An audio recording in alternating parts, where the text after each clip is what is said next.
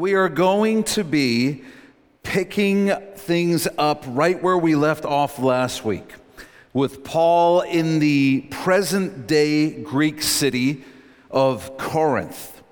In Acts 18, verse 9, it says, "The Lord said to Paul in a night vision, 'Don't be afraid, but keep on speaking, and don't be silent, for I am with you, and no one will lay a hand on you to hurt you, because I have many people in this city.'" The Lord's words to Paul tell us that we need to adjust our perspective on where Paul was at emotionally, mentally, and spiritually in this moment. Let me explain. It would be reasonable to think that Paul would be doing great. I mean, after all, he's had that wonderful season of rest we learned about last time, working with Priscilla and Aquila, who have become some of his dearest friends in the world. He's been strengthened by the arrival of his assistants, Silas and Timothy. Funds have arrived to allow Paul to devote all his time to ministry. Even the leader of the synagogue in Corinth, Crispus, has become a believer along with his entire household. And now Paul is ministering out of the larger house of Titius Eustace, where the church in Corinth is meeting, and it's right next door to the synagogue that rejected Paul's gospel preaching. Not only that, but many are turning to the Lord. So it would be reasonable to assume that Paul must be flying high.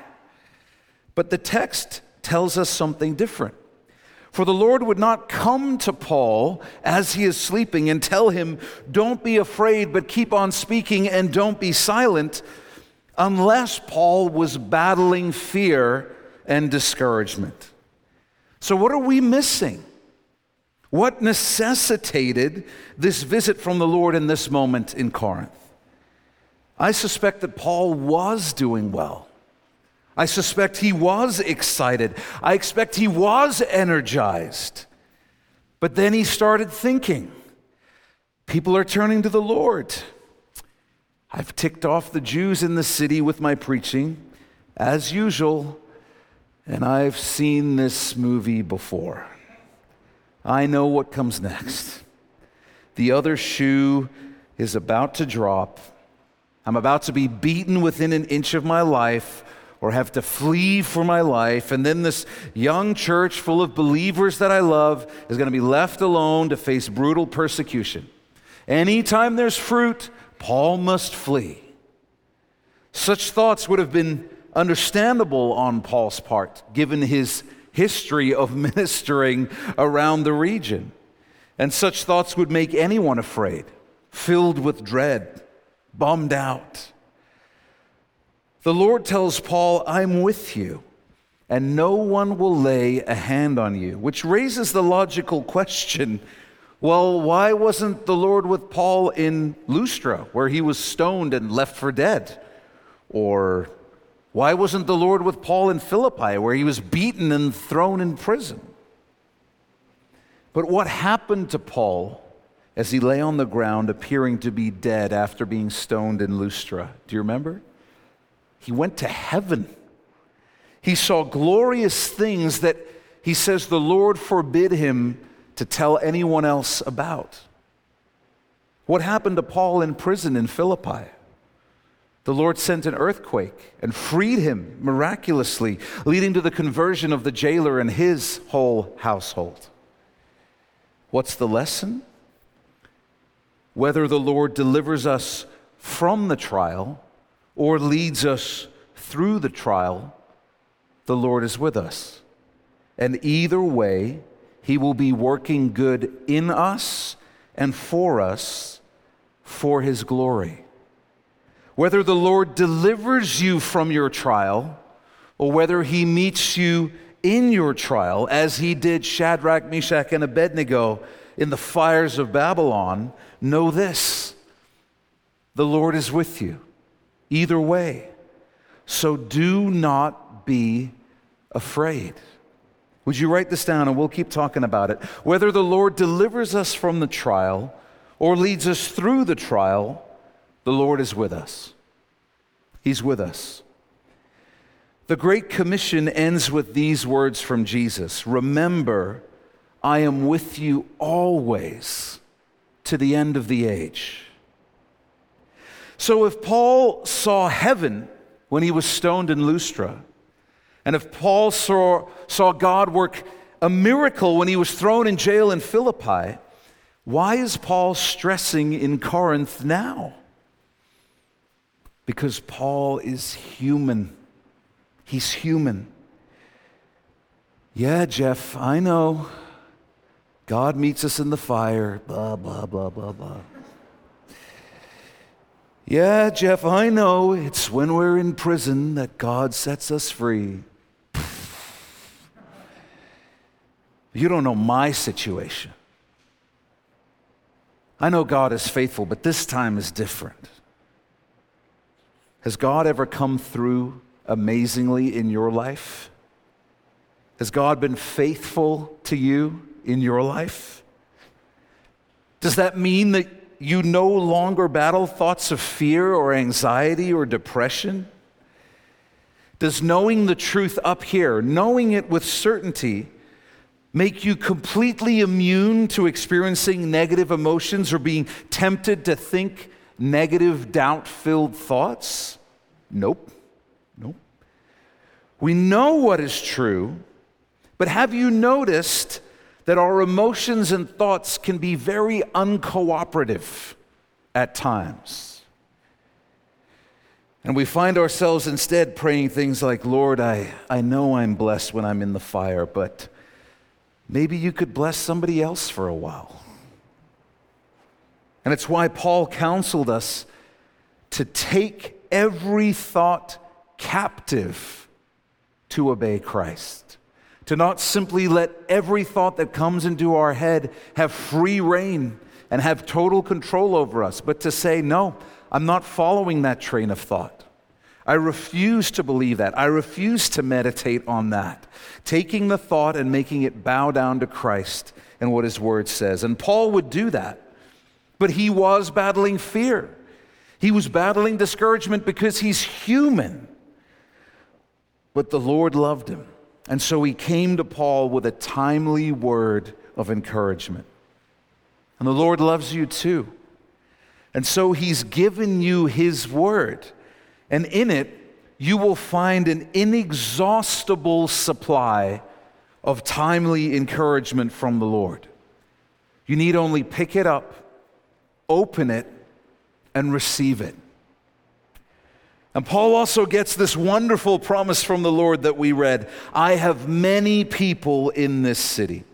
The Lord Jesus Himself tells Paul there are many people in this city who are going to be saved. And what an encouragement that must have been. Paul was far from the only Christian who has ever felt this way. If you genuinely love the Lord and are serious about obeying and serving Him, then you've likely felt a measure of the type of discouragement Paul was experiencing. Perhaps at your place of work, perhaps in your extended family, you felt like you're the only one there who really loves Jesus, who is serious about obeying His commands. And in some of those contexts, you might be. But we have millions of brothers and sisters around the world who love and lay down their lives for Jesus every day, in their homes, in their place of work, in their extended family, in their school, you name it. Millions. And if you get connected to this church family in a deep and meaningful way, you'll discover brothers and sisters right here who love Jesus and are laying down their lives for Him every day. And just knowing that you're not alone in following Jesus makes all the difference in the world. Praise God for brothers and sisters who love Jesus. The Lord's encouragement of Paul brings to mind one of the great Old Testament accounts of the prophet Elijah. And I'd like us to read through it together. So stick your bulletin in Acts chapter 18 and see how fast you can find 1 Kings chapter 18. 1 Kings chapter 18. Ahab was the wicked king of the northern kingdom of Israel at this time in her history. and his somehow even more wicked wife, Jezebel, had led the northern kingdom to worship Baal, a pagan demon god. And not only that, but Jezebel had made it her mission to destroy the worship of the living God, Yahweh, any way she could, including killing every one of his prophets she could get her hands on. So let's pick it up in 1 Kings chapter 18, verse 17. When Ahab, the wicked king, saw Elijah, the prophet of God, Ahab said to him, "Is that you, the one ruining Israel?" He replied, "I've not ruined Israel, but you and your father's family have, because you've abandoned the Lord's commands and followed the Baals. Now summon all Israel to meet me at Mount Carmel, along with the 450 prophets of Baal and the 400 prophets of Asherah who eat at Jezebel's table." So Ahab summoned all the Israelites and gathered the prophets at Mount Carmel. Then Elijah approached all the people. There's a huge, huge crowd there. And he said, "How long will you waver between two opinions? If the Lord is God, follow him. But if Baal, follow him."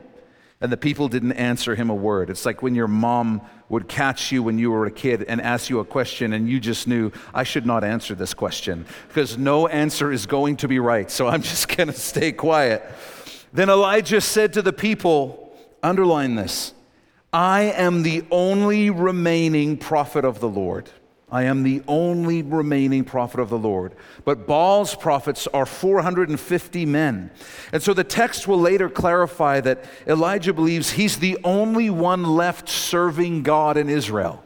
I'm the only one. "Let 2 bulls be given to us. They are to choose 1 bull for themselves, cut it in pieces, and place it on the wood, but not light the fire. I will prepare the other bull and place it on the wood, but not light the fire. Then you call on the name of your God, and I will call on the name of the Lord. The God who answers with fire, he is God." And all the people answered, "That's fine." Then Elijah said to the prophets of Baal, "Since you are so numerous, choose for yourselves 1 bull and prepare it first. Then call on the name of your God, but don't light the fire."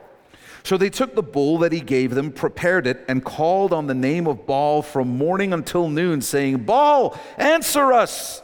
But there was no sound. No one answered.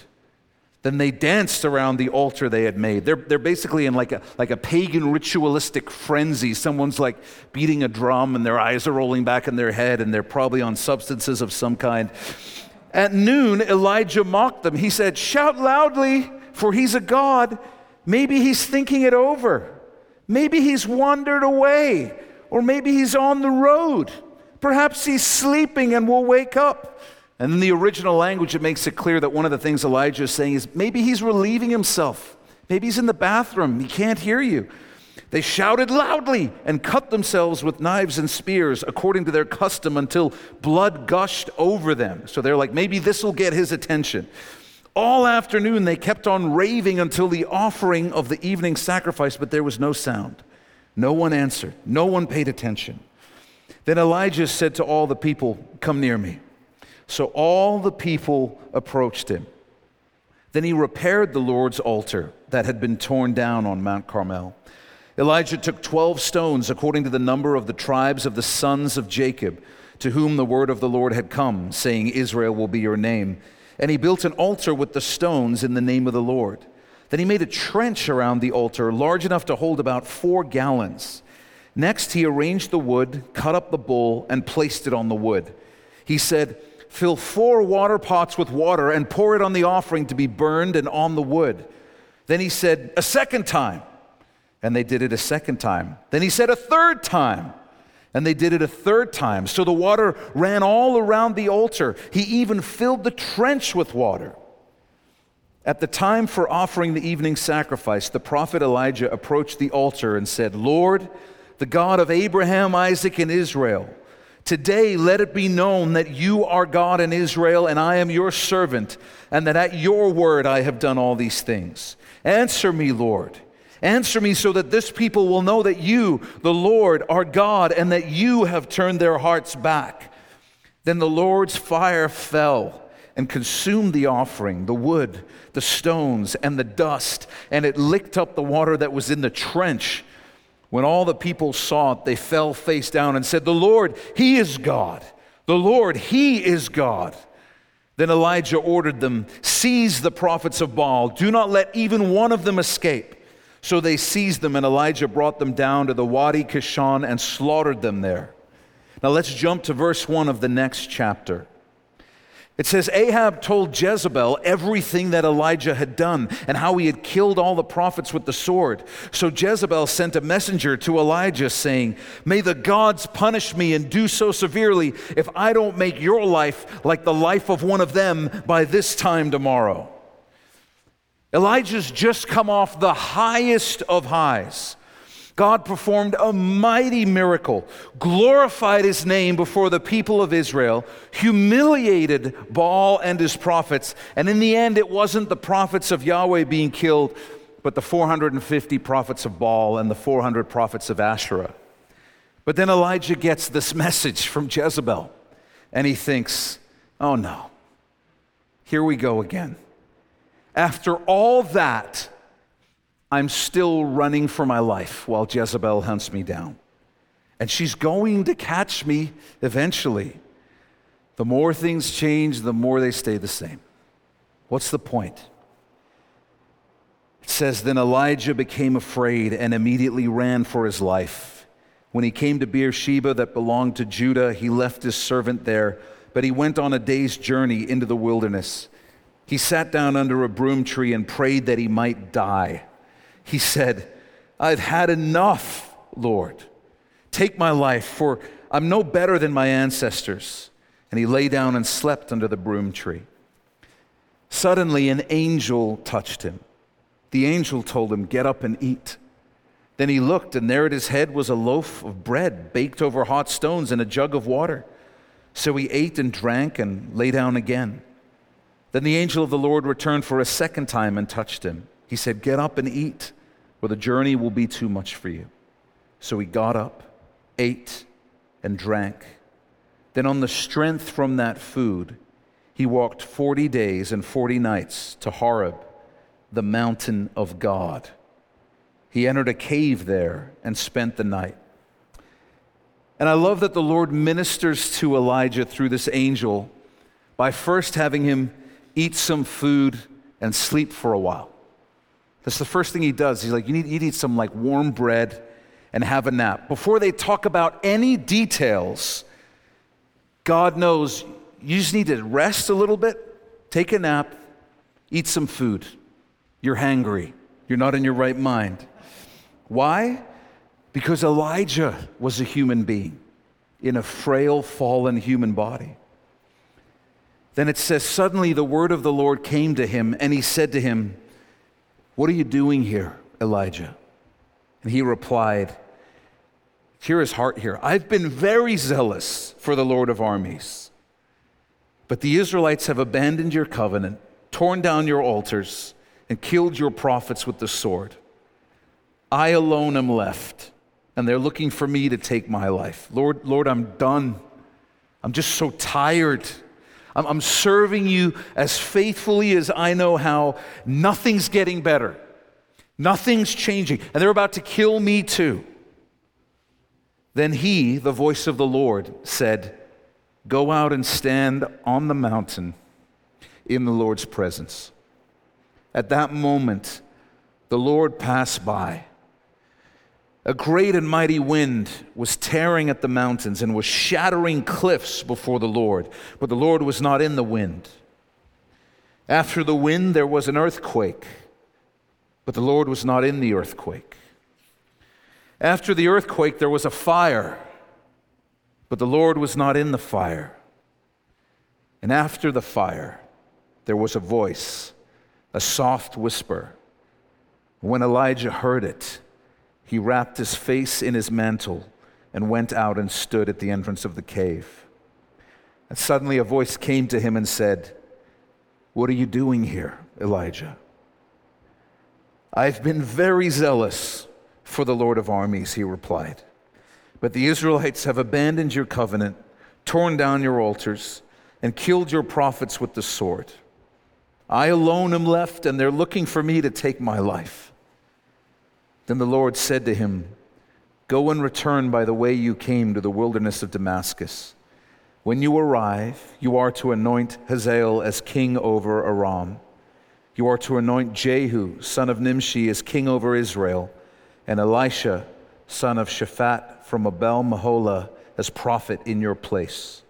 Then Jehu will put to death whoever escapes the sword of Hazael, and Elisha will put to death whoever escapes the sword of Jehu. But I will leave 7,000 in Israel, every knee that has not bowed to Baal, and every mouth that has not kissed him. So the Lord says, I'm sending you to appoint a new king over Israel. I'm about to deal severely with all the wickedness in the land. And I'm about to appoint your successor, Elijah. You're almost at the end of your journey. But know this, you've never been alone. You've never been the only one still serving me faithfully. Even now, there's 7,000 people in the northern kingdom who have refused to worship Baal and risk their lives to stay faithful to me. And when we're facing discouragement or depression brought about by real circumstances, there's a few observations that I just want to make here. They're quick, and this is not a conclusive list, but they're just a few observations from the story. What we need to do when we're facing discouragement and depression brought about by very real circumstances. The first thing, write this down, is we need to hear from the Lord. We need to hear from the Lord. We need to open His Word. We need to pray. We need to seek Him. And we need Him to speak to us when we're just in that place of, Lord, what is going on? This doesn't look good. What is going on? Go to the one who has answers, or who can give you the peace to make it through without getting the answers yet. Secondly, really practically, we need to eat healthy and get enough rest.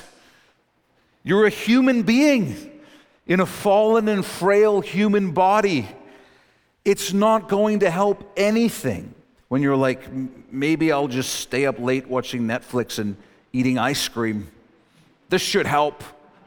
No, it won't. Now you'll be depressed for two reasons. You'll be depressed because of the circumstances, and depressed because you start gaining weight really fast and feel horrible about yourself. So eat healthy, get enough rest. Even God ordains this, okay? And He did this for Elijah. He's like, before we even talk, Elijah, eat some bread, get some sleep. Thirdly, remember that we're not alone. We're not alone. The Lord is with you, but you're also part of a global church. And hopefully you're part of a local church that loves Jesus as well. You're never the only one going through something difficult. You're never the only one who has been through something difficult. Now, the enemy wants to make you believe you are. And the enemy wants to tell you you're the only one, so much so that if you told anyone about it, if you invited anyone into this, they'd just be appalled. They'd be disgusted. They'd be shocked because they're never going through the kind of stuff you're going through. And that's never true. That's never true. The most common reaction when you share with a brother or sister going through something difficult is that they immediately relate because they've been through something difficult as well. And then fourthly, recognize this. The Lord encourages and refreshes us because He has work for us to do. Would you write that down? He has work for us to do. I got news for you. God is not coming to refresh and encourage you so that you can get back to living a self-centered life. He's not coming to refresh and encourage you so that you can get back to all your favorite recreational activities. He's coming to bring rest and refreshment because He has work for you to do. What did the angel say to Elijah after providing the food, after having him rest? He says, eat, or the journey will be too much for you. In other words, Elijah, you got to rest up. You got to calm down. You got to take in some good food. Get your strength up because God's got work for you to do. And so I share that because it is a mindset difference, because when we're going through times of discouragement or depression that are brought about by circumstances, I know it seems counterintuitive, but it's very, very easy to become self-centered. It's very easy, because you begin to believe that the only thing that matters is this pain and this difficulty being alleviated in my life. And the whole goal becomes getting this to stop. That's all that matters, is that my life is relieved of this pain, this discomfort, this anxiety, this depression, whatever it is. But that's an incomplete perspective. The full perspective is I want to be healed of this. I want to have God speak into my life, or if it's His will, to teach me and sustain me in this so that I can have daily victory over this, so that my energy and focus can be on serving Jesus and bringing glory to His name. That's the whole perspective. We're saved to bring glory to Jesus. We're delivered from trials to bring glory to Jesus. We're carried through trials to bring glory to Jesus. This is hard for many Christians to wrap their head around, that God's foremost concern is not our comfort. It's just not. Now let's head back to Acts chapter 18, verse 11. Let's head back to Acts chapter 18, verse 11. So after being visited and encouraged by the Lord also in his sleep, we read this about Paul. He stayed there in Corinth, underline, 1.5 years, teaching the word of God among them. I love this, because the Lord promised Paul, no one will lay a hand on you to hurt you. And so Paul's like, well, then I'm going to stay here for a while. I'm going to get comfortable. And he stayed another 1.5 years, far longer than he had stayed anywhere else on any of his missionary travels that far. Now note that it says Paul devoted himself to teaching the word of God among them.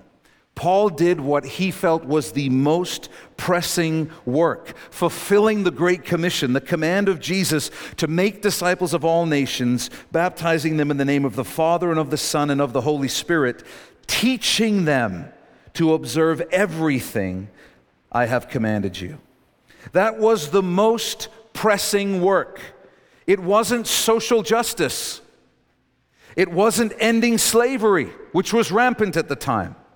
It wasn't feeding the hungry or housing the homeless. It wasn't penetrating the halls of political power. It wasn't starting a church building project. None of those things are wrong. Many of them are good, but none were the most pressing work. Making disciples who honor Christ and obey Him was. And Jesus has given us the same message, the same mission. That's why we teach the Word here at Gospel City. That's why we love the Word. That's why we have a culture of studying the Word. Those who love Christ desire to obey Christ. And His Word tells us how we can obey Him, walk with Him, and experience fellowship with Him.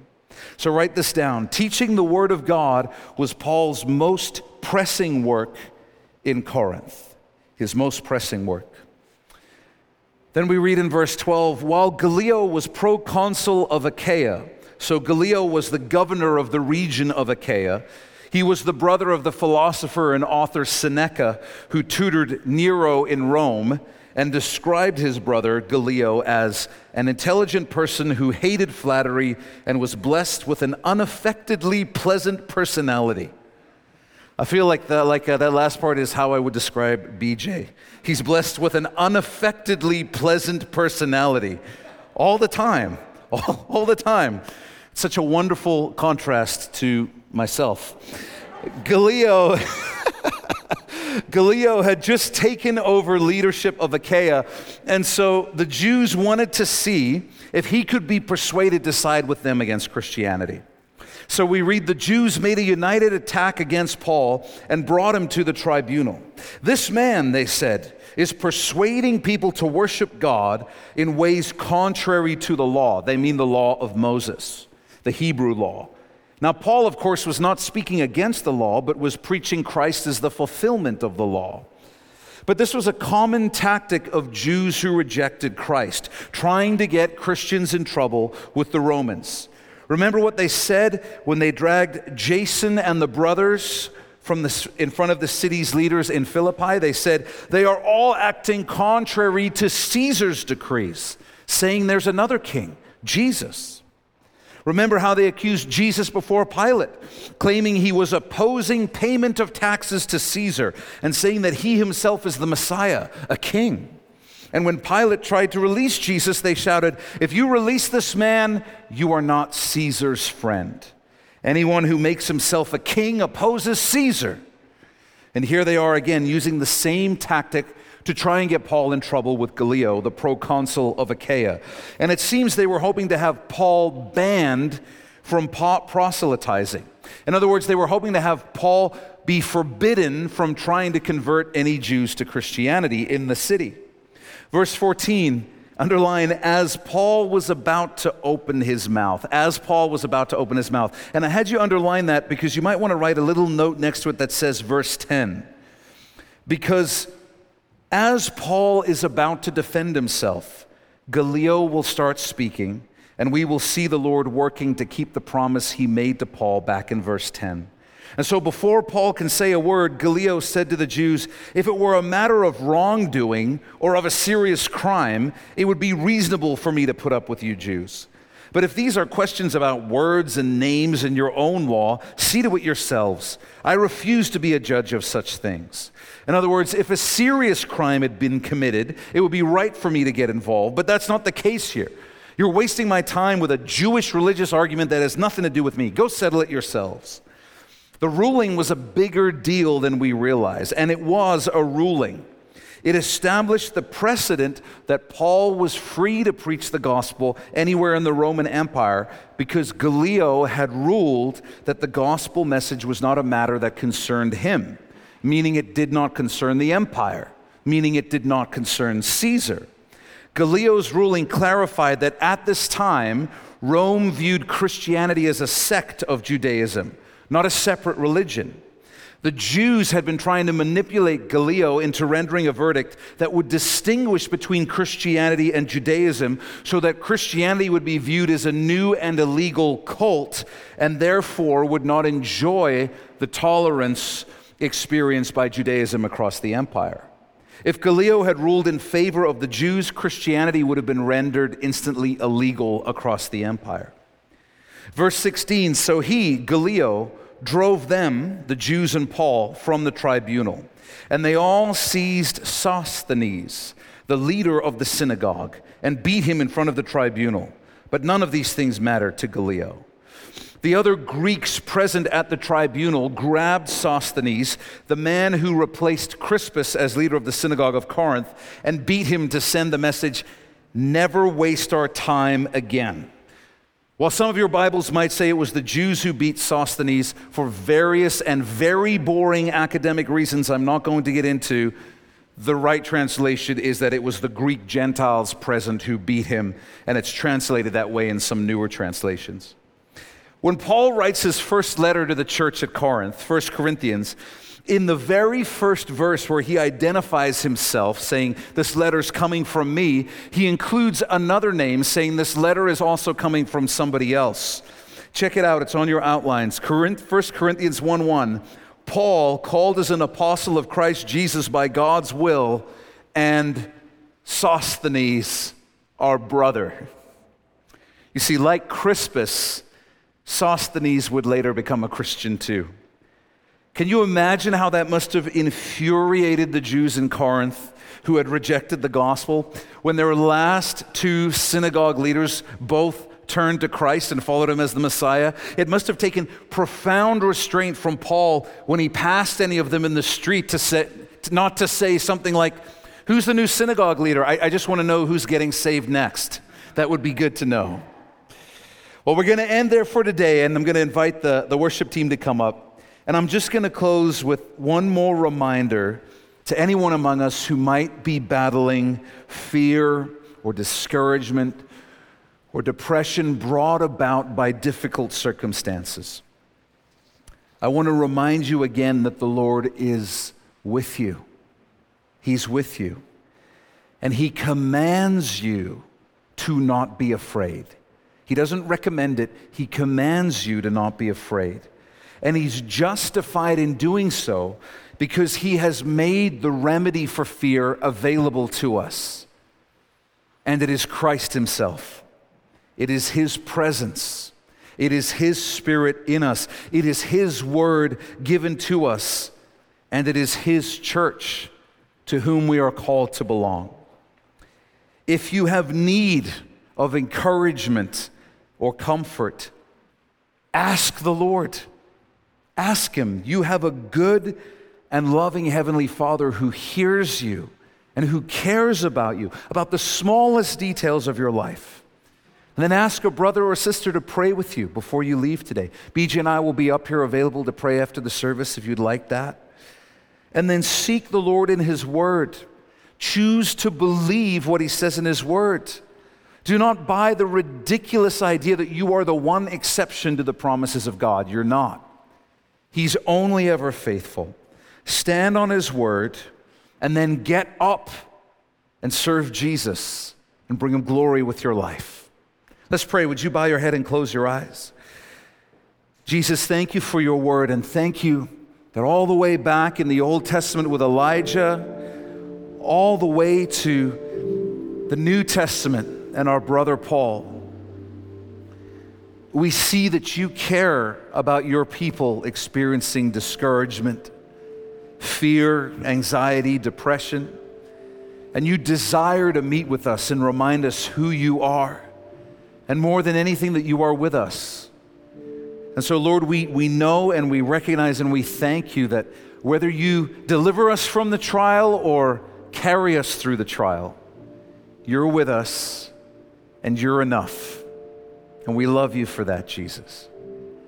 Thank you for never leaving us, for never forsaking us, for being with us to the end of the age.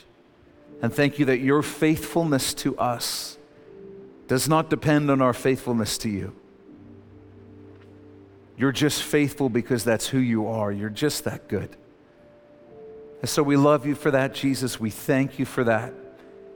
And our prayer is that our lives would bring you glory, and that if any of our brothers and sisters are weighed down by any burden today, that they would find relief and comfort in you and in your presence, that their energies and their thoughts and their whole lives might be directed to bringing you glory, Jesus, that your name would be exalted and lifted up. We love you, Jesus, and we pray that you'd be glorified in our praises. In your name we pray. Amen. Amen. Hey, thanks for being with us for this study. Before you go, I want to share just a few quick things with you. If you've never given your life to Jesus, then you need to go to gospelcity.ca/gospel right now. You'll find a short video where we share the best news you'll ever hear in your life. It's more important than whatever else you're doing, so go to gospelcity.ca/gospel right now to learn more about Jesus. If God has blessed you through this message, we'd love to hear about it. Email us at info@gospelcity.ca and let us know how God has impacted your life through His Word. If you'd like to support the teaching ministry of Gospel City through financial giving, you can do so by going to gospelcity.ca/give. And finally, I want to invite you to follow us on Facebook, Instagram, and Twitter for updates and encouragements throughout the week. And you can find all those links in the top right corner of our website. We love you, Uppercase C Church. Be blessed.